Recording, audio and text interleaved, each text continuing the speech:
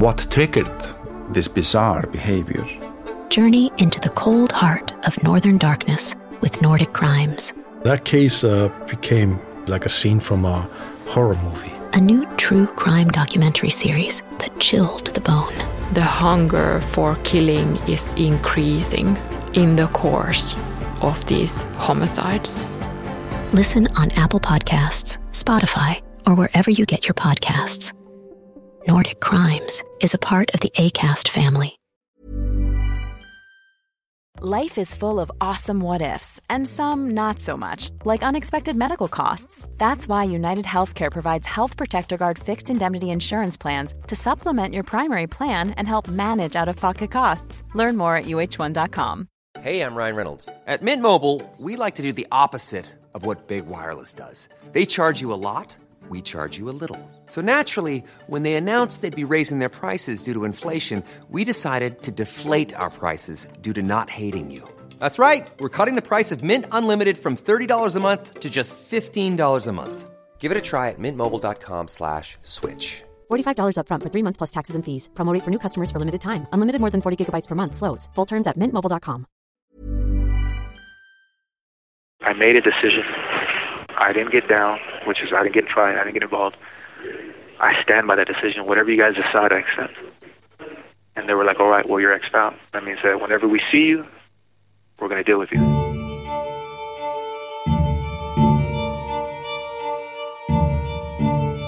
I come out and I looked at my father, and he had this look on his face. And it was the look of a man that looked like he was about to see his son devoured by lions. She went and got the truck out without permission, had it washed, cleaned, whatever, and sold it the next day. But that boy shouldn't be in jail. There's too many things to doubt on that case. It's too much. Hello, and welcome back to 1 Minute Remaining. My name is Jack Lawrence, the host and creator of this show. Today is part 6, and the final part, for now, of my chat with Evaristo Salas Jr., the man who was convicted of murder at just 15. Now in his 40s, and with less than 3 years to go on a 30-year sentence, Junior continues to fight to clear his name.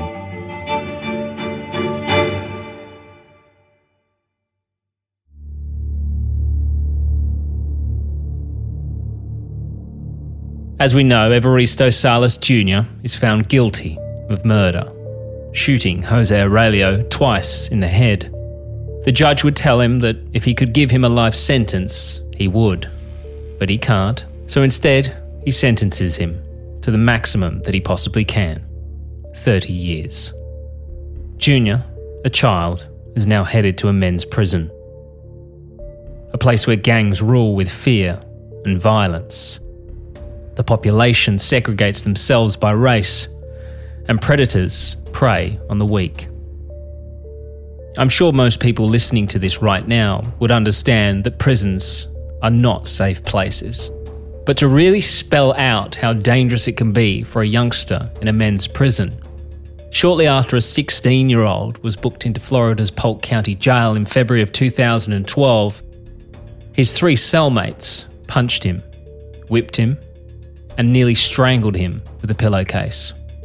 They would then urinate on him, spray his face with cleaning fluid, and strip him naked before wrapping a sheet around his neck, tying the other end around the window bar and pulling it so tight he would lose consciousness.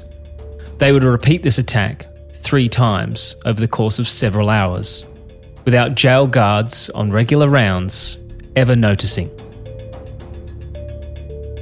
So now let's try and place ourselves in Junior's position. Take yourself back to when you were just 15 and try to imagine that you're being led into a giant building, surrounded by fences, guard towers, and barbed wire. As you're led in through doors and gates, they lock behind you, and you're hit by an incredible wall of sound. The sound of prisoners banging on cell doors, screaming obscenities, and all glaring at you. Junior standing at just 5 foot tall, looking like he could pass for a 12-year-old, is quite literally going into the lion's den.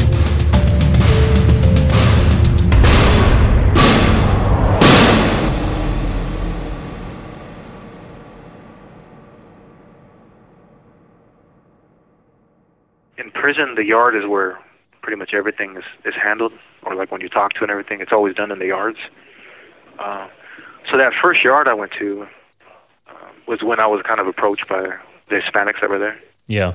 And I was kind of, I didn't trust anybody, so I had all these things in my mind by the things I saw on those videos that they showed us in the juvenile. But they came and kind of, they helped me to a certain way, because what they did is they kind of told me all the rules that they had in place of what to do, what not to do, how to act, how to carry yourself. And these are adult offenders, I'm a juvenile. But instead of preying on me, which I thought they were going to maybe try to do, so I was ready to fight or whatever I had to do, I was going to do, because I wasn't going to just be preyed upon.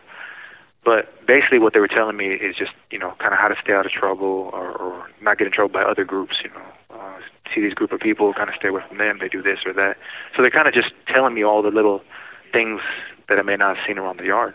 Because I was so young, they looked at me almost as a son or as a little brother. So they protected me. And not only me, but there was other juveniles that came a little bit later too that were Hispanic, and they did the same. They didn't take advantage of us. They offered us things. I didn't take anything because I was like, don't owe anyone anything. Don't take anything, because so I was weary of that. But they offered me food, things that I didn't have, toothpaste, that kind of stuff. And they walked with me all the time, and they made sure that none of the groups kind of preyed upon us. And so prison is basically, everything is race-based in prison. Yeah. You go with your race first, and that's just the way it is. There's no ifs or buts about that. Yeah.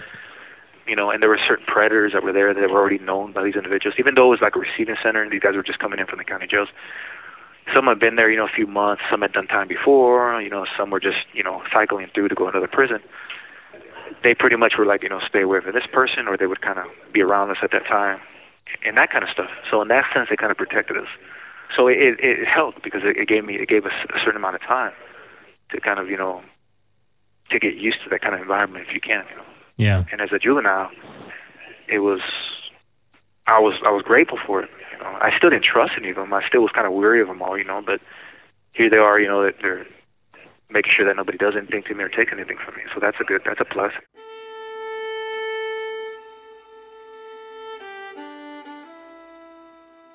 So Junior is relatively, for want of a better term, safe for now in what would be his new home.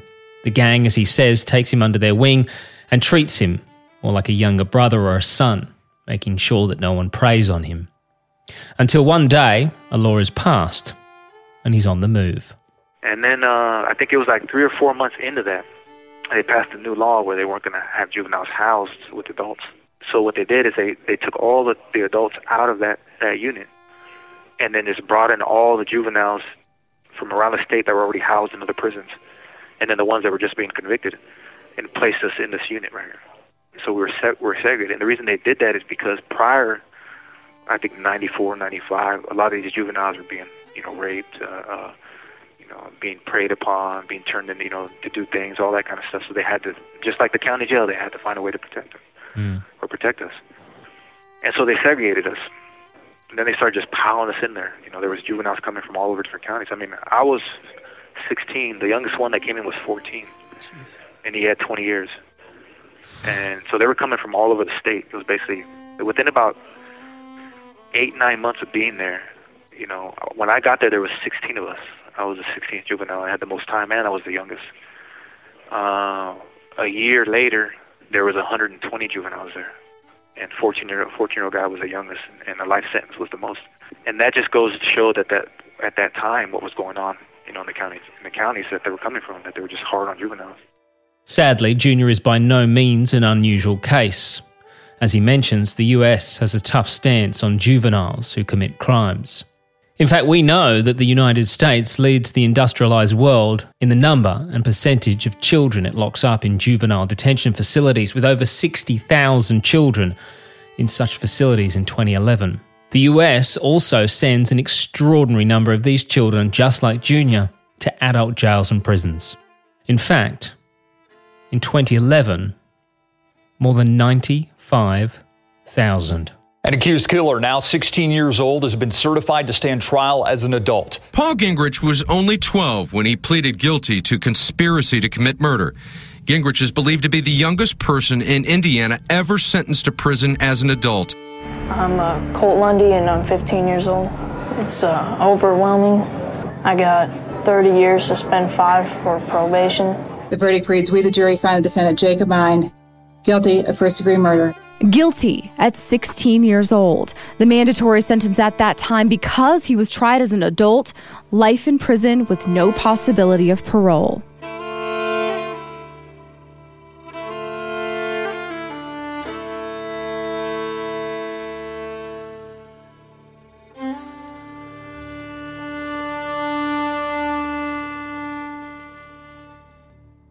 Yet again, Junior would find himself in a new segregated section with the rest of the juveniles that were being bussed in from around the county, until once more they're on the move again to yet another facility, in segregation until they hit 18. We were there for almost 18 months, and then decided they're going to transfer all the juveniles to a level 4 prison and sent us to a place called Quallen Bay Correction Center, which was at that time was known as Gladiator School, because of all the stabbings and riots and all the terrible prison stuff that goes there. And everybody ever talked was like, oh, this place is horrible.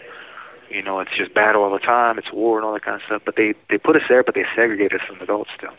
As soon as we turned 18, they just threw us into general population.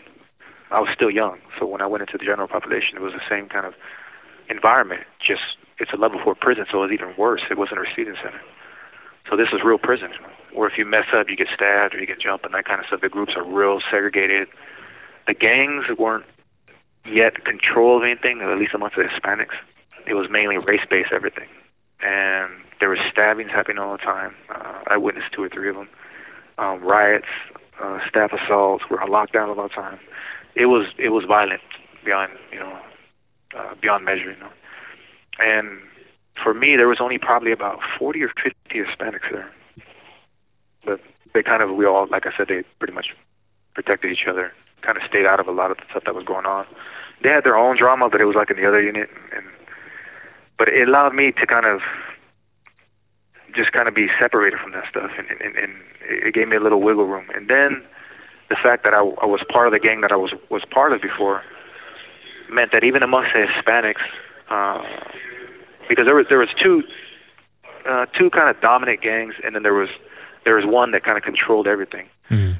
And if you were from any 3 of those ones, they couldn't tell the other ones what to do, so they would kind of leave you alone. And just kind of, you're still under their umbrella, but they wouldn't be able to come tell you to be like, oh, well, go do this, or go take care of this business, or here's a shank, go do this, man. So they couldn't do anything to me because I was part of that gang that I was on the streets. And that gang had a little small kind of following within the prison system, but enough to kind of keep them at bay. But there was other individuals that were coming in that were, white or black, mainly white, that would come in, and they used to prey upon their own people. They would take that little 18-year-old, give him a weapon, and tell him to go do this, or hey, go do that, or do any worse things to them because they didn't really care about what happened to them. And so, you've seen a lot of that kind of stuff, and it was a really, really violent place. But I had to go to a level 4 prison for 4 years because at first-degree murder, you go to a level 4 for 4 years before you can go down to lower custody. And then from there, I went to the Washington State Penitentiary. And I think I was 2 years in Quallen Bay, and then they sent me to Washington State Penitentiary. And I requested to go with it because that's closer to my home. Quallen Bay was and it was so far away from, Sunnyside or Yakima. But the Washington State Penitentiary was closer. It was only maybe a 3-hour drive compared to a 12-hour drive from Quallen Bay. That there it was structured. That's where the gangs are pretty much pretty structured over there. And they were in control. And then it was just they were, and then slowly they started kind of gaining power. Certain 2 groups of gangs pretty much gained the most power, and then they went to war with each other all over the system.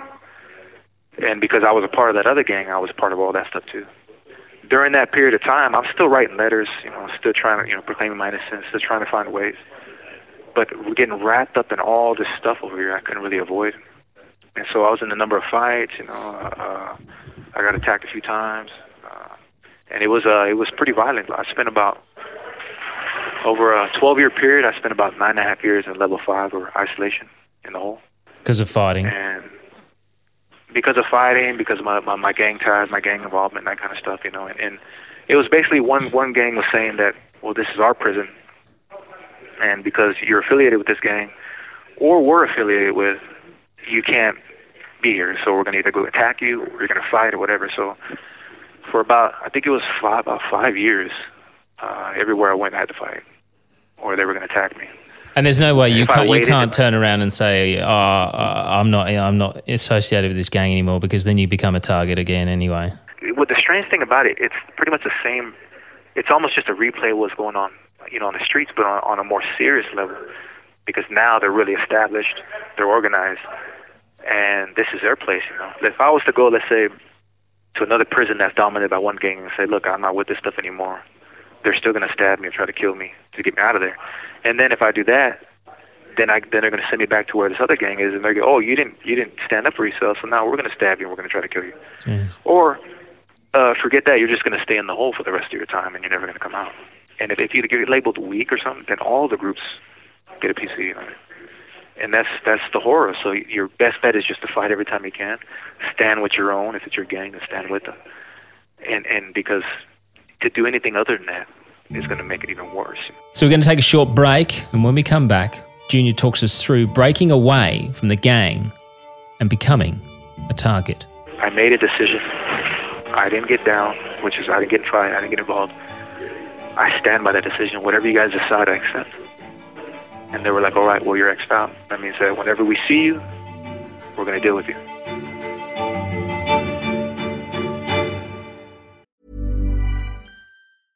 I'm Sandra, and I'm just the professional your small business was looking for. But you didn't hire me because you didn't use LinkedIn Jobs. LinkedIn has professionals you can't find anywhere else, including those who aren't actively looking for a new job, but might be open to the perfect role, like me. In a given month, over 70% of LinkedIn users don't visit other leading job sites. So if you're not looking on LinkedIn, you'll miss out on great candidates like Sandra. Start hiring professionals like a professional. Post your free job on linkedin.com/people today. One size fits all seems like a good idea for clothes until you try them on. Same goes for healthcare. That's why United Healthcare offers flexible, budget-friendly coverage for medical, vision, dental, and more. Learn more at uh1.com.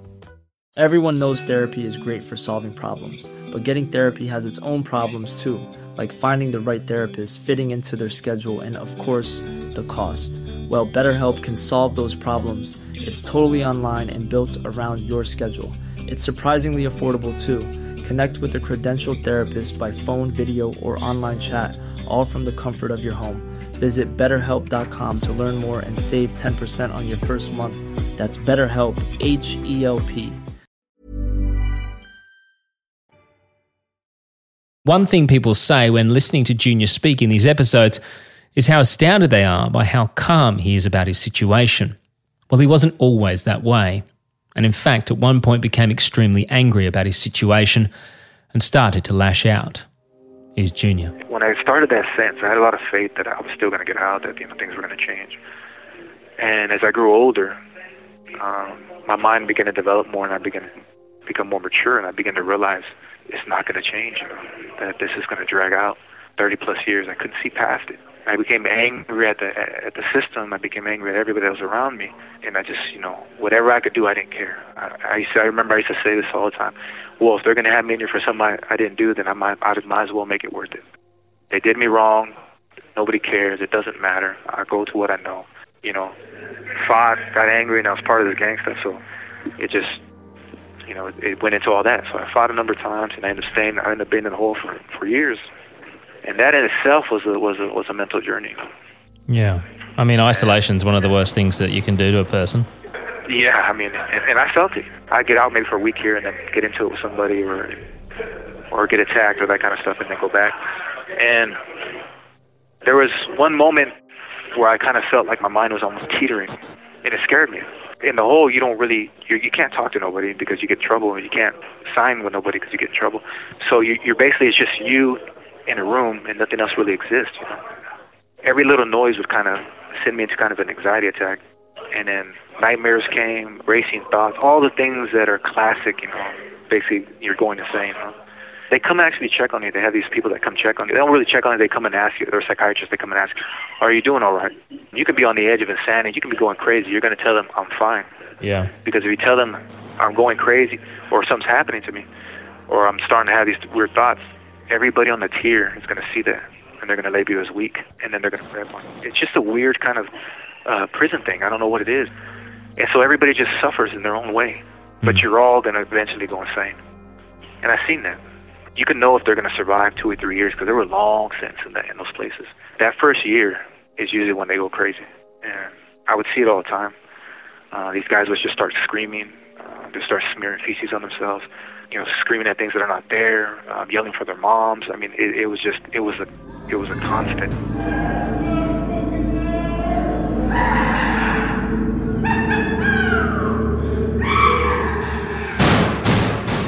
Every day I've seen that kind of stuff, and it was horrible. The way I did it was when I started feeling that I was heading that direction, I was getting too close to that, I started just reading, and that's where I got into a lot of Eastern philosophy, and that stuff really helped me. I got into this little discussion, almost an argument with a psychiatrist, because I told him, I said, do you think isolation breeds insanity?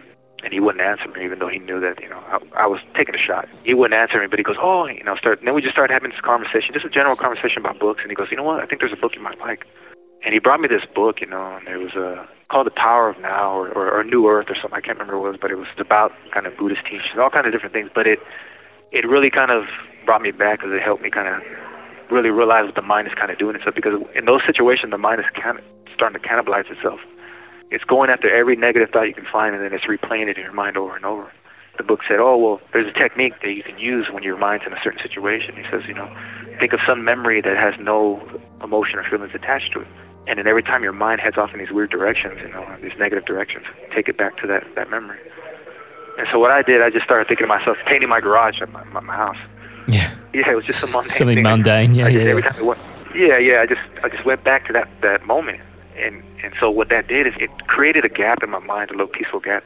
And as I continued to do that, it was kind of a meditation practice that the book taught. Then I began to bring myself back, and then I developed these moments of peace. And then isolation became almost like a garden of solitude. It's strange to say it like that, but it became an enlightening moment, And then I started battling all the emotional traumas of the past. Instead of running from those traumas and the things I dealt with, I started facing them.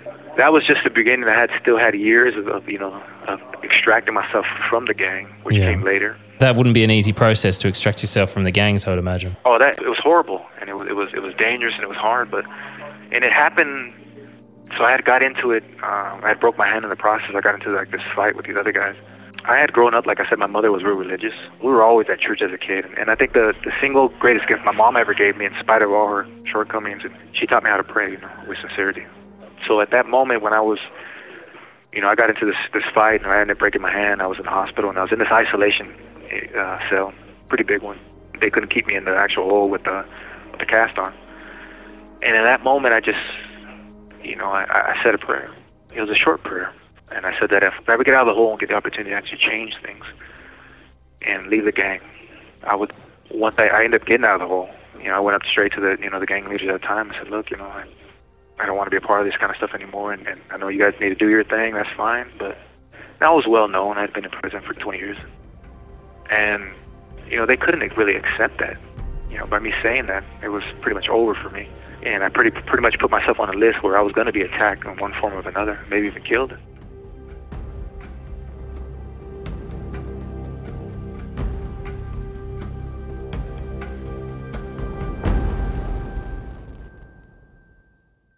So you tell the gang members that you don't want to be part of this gang anymore, and they essentially say, okay, fine. You said you make yourself a target. How do you avoid getting attacked? There was a certain amount of respect, because I'd already known that I spent so much time in the hole, so they were going to give me a little leeway. But I knew by saying that there was only so much. Eventually they were going to attack me. That's what I figured. Once I did that, I had already crossed that line. Some of them knew about it, not all. It's not like I went out there and then every single person. You don't have to talk to every single person. You talk to one or two people that are in charge. You kind of explain to them. They were all right with that. They were just, okay, just do your thing, all that kind of stuff, But when I stopped, doing their little program, and what I mean by that is, so they almost have a system of indoctrination where it's education. They have these little things of education, that kind of stuff, things you have to do in prison, certain rules you have to follow. So I stopped shaking up with them. I stopped kind of talking to them. Shaking up means like shaking their hands and all that kind of stuff.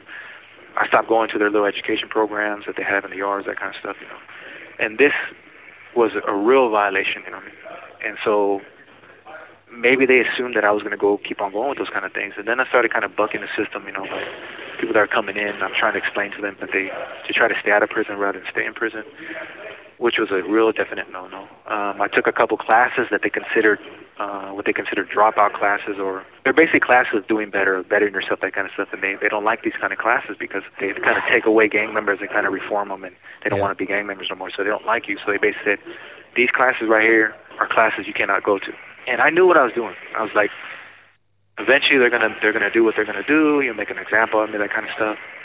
But it never happened. I just continued what I was doing. There was times where I thought it was gonna come, where they were like, a couple times they came up and talked to me. Look, man, you need a program. You ain't doing this. You ain't doing that.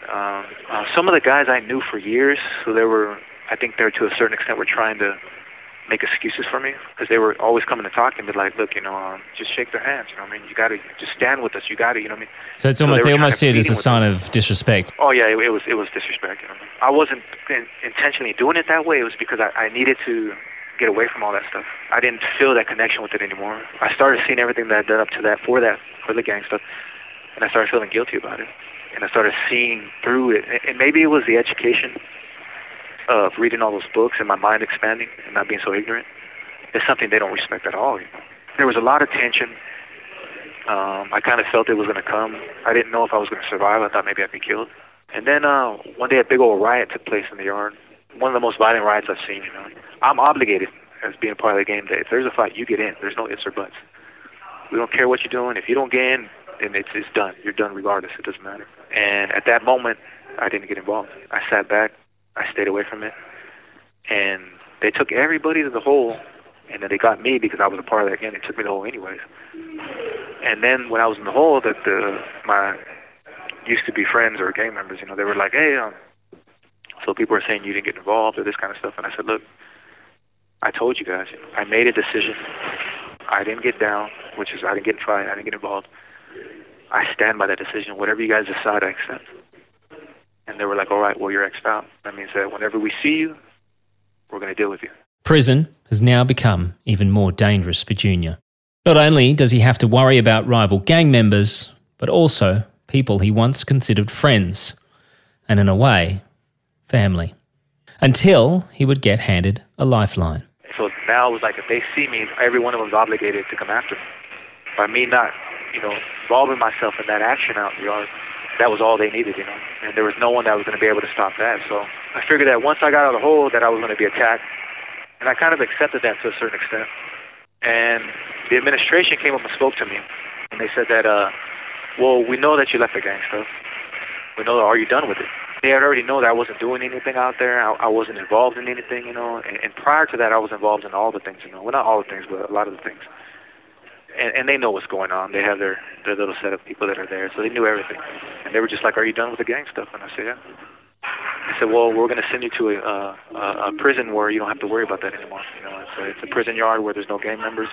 And I was like, I didn't really kind of believe it. I didn't think they would do that, but they were like, yeah, we're going to send you to, Arrow Heights, which is a non-active yard.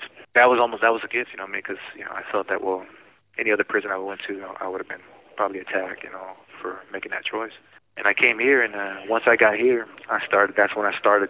The gang threat's not here anymore. They're all just ex-gang members or people trying to get out of the gangs. So none of that gang kind of politics exists here at this prison, because it's everybody that's any affiliation or active in any kind of gang is not here. So it's all just people who are not gang members, and they have a number of programs and jobs you can take. And so as soon as I got here, that's what I did. I spent the better part of the 7 years that I've been here and just working on. I took Toastmasters. I became a part of the club there, and I would talk to these people like these they're not drug addicts, but they're reformed drug addicts, I guess you can say. Talking to the guys that are just coming in, speaking about how it changed my life, that kind of stuff, and how it's a benefit we start doing better. And I started getting involved in all these kind of reentry programs and trying to build in these gang intervention programs. And so that's what I've been doing since I've been here. I started just building on that and bettering myself, taking every program I can possibly take, and trying to make up for all those years that were lost when I was lost in all that gang stuff. You know? When you left the gang and you said, I'm out, and then they were moving you to another prison, were you kept sort of in solitary until you left, or? Yeah, well, I was already in solitary confinement because I was in that riot that happened. Yeah. Just because I was a part of that gang, they took me.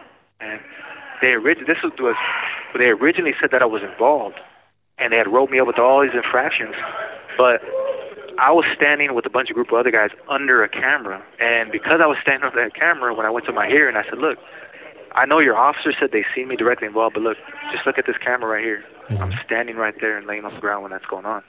And sure enough, they seen it, and they dismissed all those infractions. Then they were like, okay, well, we're going to release you, but then I had to wait in there to get transferred to over here, so I didn't actually go back to that actual prison line or prison yard. I went to this one.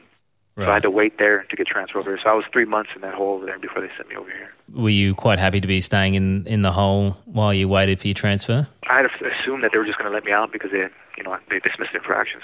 But the strange thing is that when I was in the hole, that some of the guys that I had known that were part of that gang were talking to me still. They were all, a bunch of them were still in there, and because of that riot. One of them was like, I had told him, I said, look, they're going to send me to this yard. And he was like, oh, well, they got a hole over there. I said, no. And I told him it's basically a yard where there's, where you're leaving the gang stuff. And he kind of took a kind of side, and he was like, look, man, you've done already too much, you've been in prison for a long time. I said, just go over there and chill, just go home, Another one kind of was like, oh, no, you shouldn't do that, man. You got to keep on going. You got to fight with the gang. I said, bro, I'm done with it, So there was kind of a large group of them that still spoke to me. There was a mixture of individuals that didn't like it. There's other ones that had been down for a long time that knew me for years. Look, bro, you just go and do your thing, man. They didn't want to see me in prison anymore, or dealing with all that stuff. Yeah. But had I been released to any of those yards, I would have had to fight or get jumped by even these people that were, part of my gang. And it wouldn't have been good. If I go right now, like they pick me up right now and take me to one of those yards, I'll get attacked right off the bat. Coming straight here rather than having to be going to the line. Some people had those kind of journeys where they went back and got jumped, and then someone got stabbed and beat up pretty bad, then got here. That kind of stuff. Some individuals had that kind of journey. Lucky for me, for whatever reason, I didn't have to face all that, and I'm grateful for it. And because it wouldn't have been good, You can't win against 4 or 5 people, no matter what. If one of them has a knife or something, you're definitely not going to win. You have 1 minute remaining. And that wraps up the first installment of Part 6 of my chat with Evaristo Salas Jr. In Part 2 of this episode, Junior and I will discuss his eventual release and the inevitable struggles of the real world. While he's grown up inside prison, the world outside has continued to evolve and change. I feel like every time I talk to someone, I'm like, you feel like you've heard it all, and then you hear more stories, and it's just like shocking. I almost feel like I'm talking to my therapist. Like I have a therapist just releasing all my traumatic events and telling the truth. Next time on 1 Minute Remaining. 1 Minute Remaining is a Mash Pumpkin production. Produced, hosted, and created by Jack Lawrence.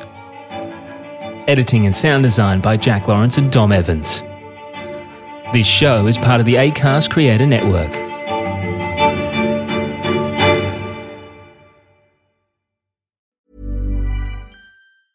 Hey, it's Danny Pellegrino from Everything Iconic. Ready to upgrade your style game without blowing your budget? Check out Quince. They've got all the good stuff, shirts and polos, activewear, and fine leather goods, all at 50 to 80% less than other high-end brands. And the best part? They're all about safe, ethical, and responsible manufacturing. Get that luxury vibe without the luxury price tag. Hit up quince.com/upgrade for free shipping and 365-day returns on your next order. That's quince.com/upgrade.